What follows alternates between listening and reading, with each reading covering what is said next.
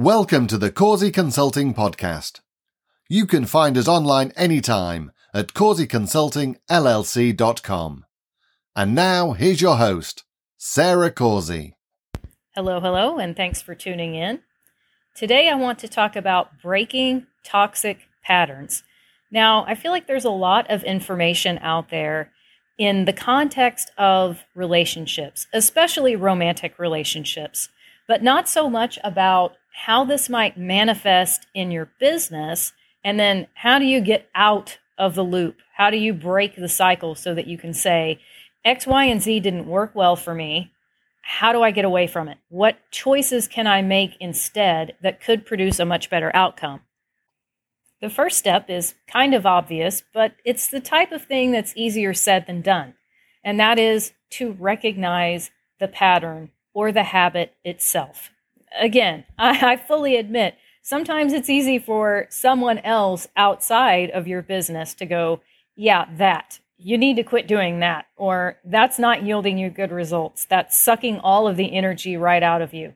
Sometimes when we're in the thick of it, we really do get into that inability to see the forest for the trees. We're in the minutia. We're trying to make sure that the books are balanced, and we're looking at our ad spend, and we're trying to outsource different things. We're talking to our VA. We're doing business. We're in the thick of the business, and we may not always realize the interconnectedness. So the first step is understanding when you're in a toxic pattern or a toxic loop.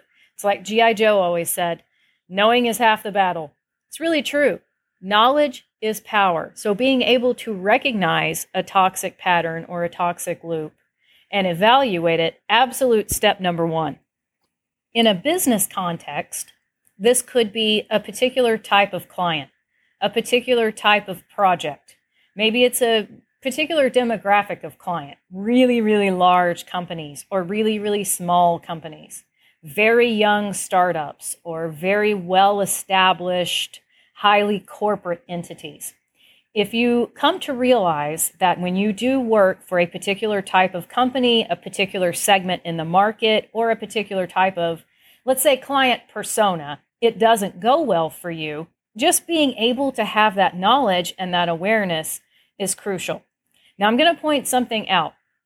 It seems like as soon as you turn this corner of saying, no more, I swear it's like the universe will test you. I've heard people say the universe has a sense of humor, God has a sense of humor. There's a great Yiddish proverb, man plans and God laughs. Very true sometimes. I swear it's like you go, okay, no more of this, and the universe will test you. In a relationship context, let's say that you've decided, I'm done with bad boys, or I'm done with bad girls. The tough image and all this stuff that's been a turn on before, I'm done with it. I want somebody that's going to be there for me when the chips are down. I'm not looking for somebody that's always down to go to a party, always wants to play around and be fun. Like, I need somebody that can be serious too. I need a soft place to fall. And so I'm done with the bad boys, bad girls, done with them. I swear the very next person that you will meet will be somebody that is incredibly handsome, amazingly gorgeous, that falls into that bad boy or bad girl image that you have sworn off of. And it's like the universe is going, okay, are you really actually done with this pattern? Or are you just saying that you're done with it? Like, you're going to get tested. It reminds me of the Hebrew word for repentance, which is teshuvah, and it means return or to turn away. So the idea is, if we do something and we really feel repentant for it, when we are in a similar situation again, if we've truly repented, we will make a different choice.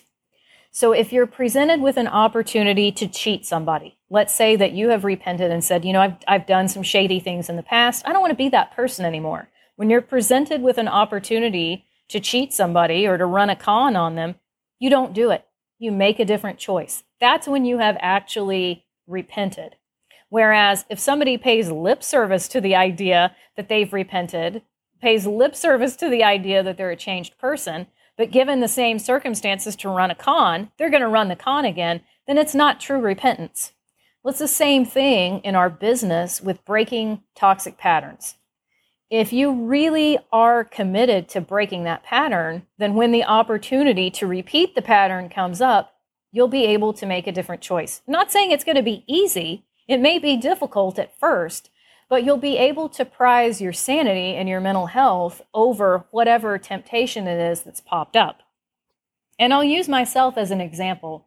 I remember after I made the decision that I'm not a good match for the very young startups. So left hand doesn't know what the right hand is doing. They're all over the place. The energy is frenetic. I thought, nope, I'm not going to do this again. It's just, for me, it's not a good match and it's not worth it. I received multiple offers from young startups, and some of the offers were quite lucrative. I mean, there could have been a big pot of money involved, and I had to say no. I had to prize my own health and well-being, as well as my ability to really produce a quality outcome, something that would make sense to both me and the client. I had to put those intangible things above the tangibility of getting a big fat check. I am money motivated. I think you guys know that if you listen to this podcast regularly. I run a for-profit business. I like making money. I like attracting money. That being said, not all money is good money, and not all money is worth it. The amount of dirt that you might have to eat, like I'm picturing a snake slithering around on its belly through the dirt, the amount of crazy nonsense that you might have to put up with in order to get the money. There are times when it's just simply not worth it. And in order to break the loop and to not get stuck in a pattern of, oh my God, not this again. Oh my God, not this again. We have to make a different choice. So that's the second piece of advice that I would give. Number one is recognizing and acknowledging the pattern. The second thing is when we're given a choice to repeat the pattern over again, we make a different choice. We can walk away. We can do things differently so that we're not stuck repeating the same loop over again, knowing full well how the story is going to conclude. The third thing is your boundaries can change over time, and that's perfectly okay. In fact, I would say it's quite normal. As we grow, we develop, we mature, our boundaries and the things that we're willing to put up with, the things we will accept and the things we will not accept, typically do change. I remember back in my 20s when I got rid of a toxic friendship that I had been in for quite some time. A friend of mine was asking me about the situation, and I shared some details with her, and she looked very thoughtful, and she said, it's amazing sometimes how things can be acceptable to us. And then one day we wake up and it's like we see the truth and those things are not acceptable anymore. And I was like, yeah, I think that's just part of adulthood. As we grow, as we develop, we realize I might have been putting up with some bad behavior that just doesn't need to continue anymore. It's the same thing in your business. There may be projects that you take on in the early days of your business. Maybe you're testing and beta testing. You're trying to get your feet underneath you. Or maybe you're just trying to get established. You might be in that kind of awkward phase that we all go through at the beginning of, I got to get my name out there. I need to build up an audience. I need to have some kind of name recognition. I need to get a client base. I need to get some testimonials. And if I'm saying it a little bit like, it can feel that way. It can feel kind of robotic and rote. Like I'm doing this because I need to. I'm doing this because it's the awkward beginning phase. But once we get out of that awkward beginning phase, then there may be projects that we would have taken on when we had only been in business for a week that when we're in business for a year or two, we might just completely walk away from with the knowledge of been there, done that. I didn't enjoy it. It wasn't for me. I can make a different choice this time. I'll offer another example that's actually going to segue into my fourth point. So I don't give away any of the, hey there, old buddy, old pal, or hey there, old stranger on the internet. Could I have like 15 to 20 minutes to just pick your brain? No, you cannot. I used to get those requests pretty frequently on LinkedIn. As I mentioned in a previous episode, now it just seems like LinkedIn is a wasteland. So much of the schmutz, the junk that I get, the in-mails and the connect requests, they're just from obvious salespeople. So I don't spend a lot of my own time hanging out on LinkedIn and sifting through things. But a while back, yeah, I got quite a few requests from people that just want to pick your brain. How are you doing what you're doing? And I want to get some ideas, and I want to get some free advice, or I want to have like a sample coaching session for free to see if this works out. And I just would always say no.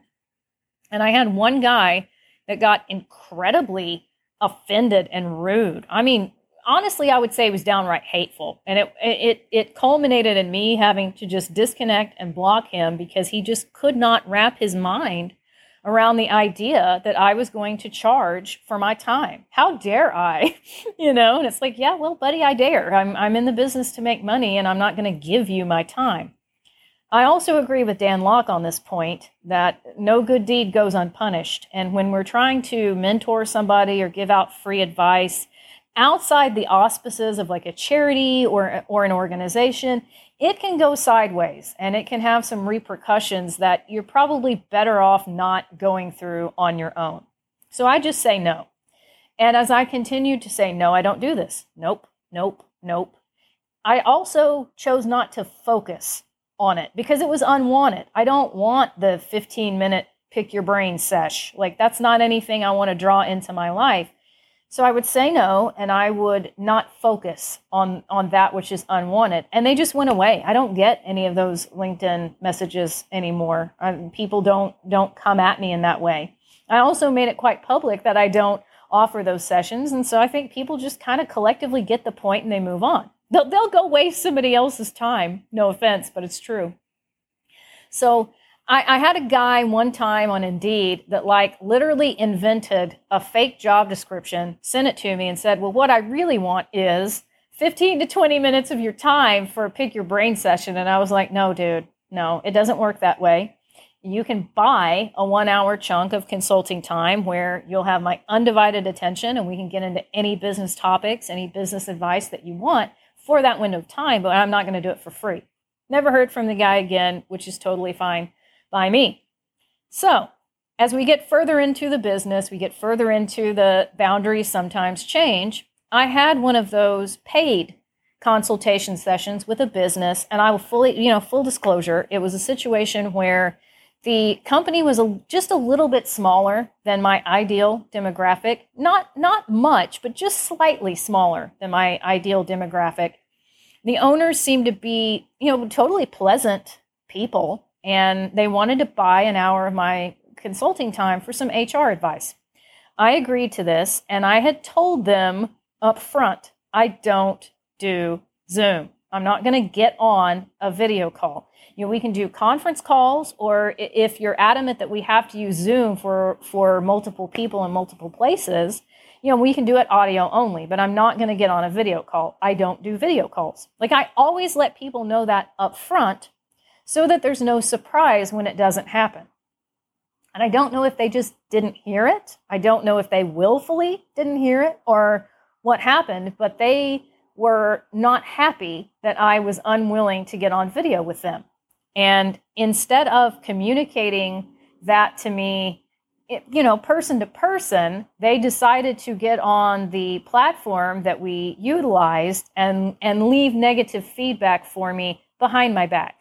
Publicly, everything was great, but behind my back, they left some not so great commentary, which caused some headaches for me. Now, it's all cleaned up now.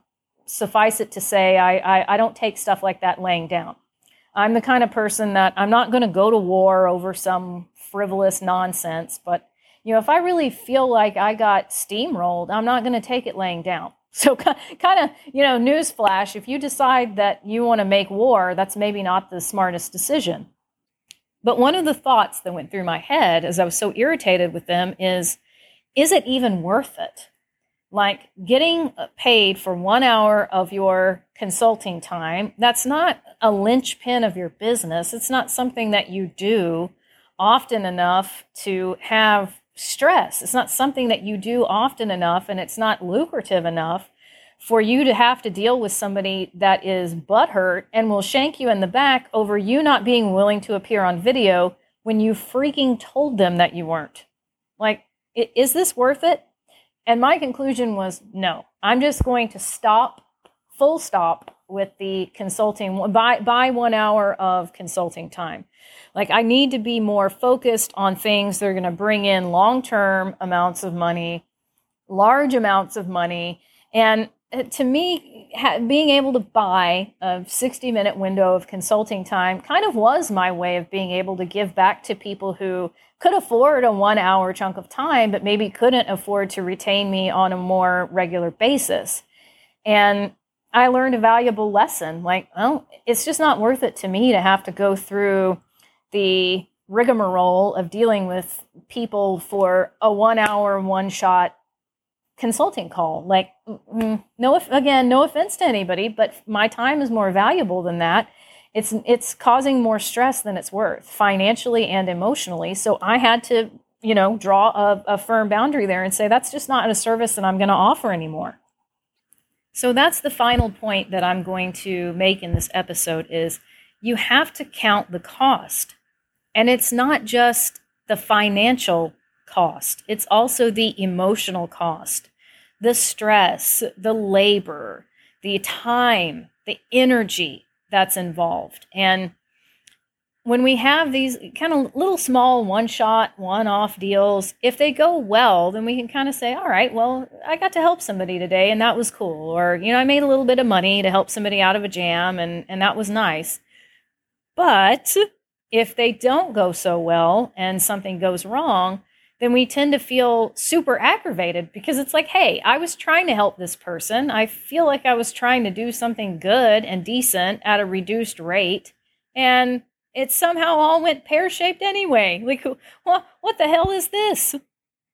So as you're working to break toxic patterns within your business, you have to consider the cost, not just financially, but also emotionally. Is this really going to be worth my time? Is this really going to be worth my energy?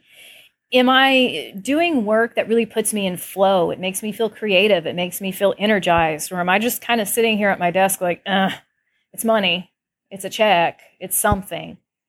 That really goes back to the scarcity mindset.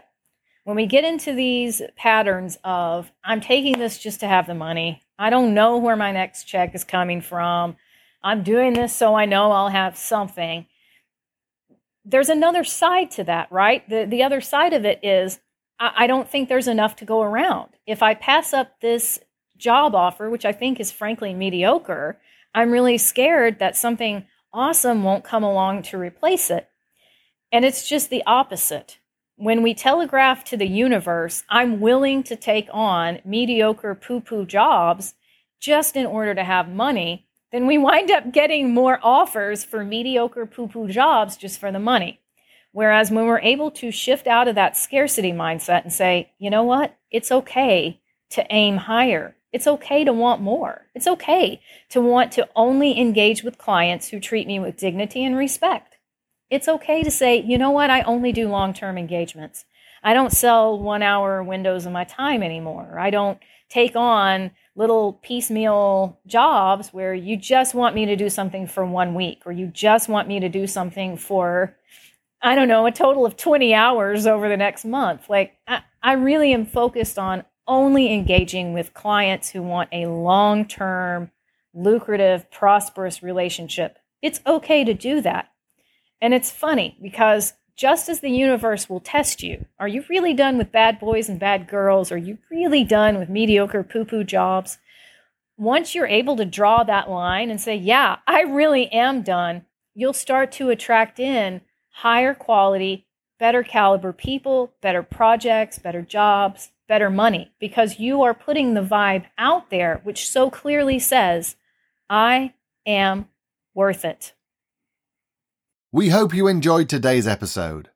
If you haven't already, please take a quick second to subscribe to this podcast and share it with your friends. Thanks for tuning in. We'll see you next time.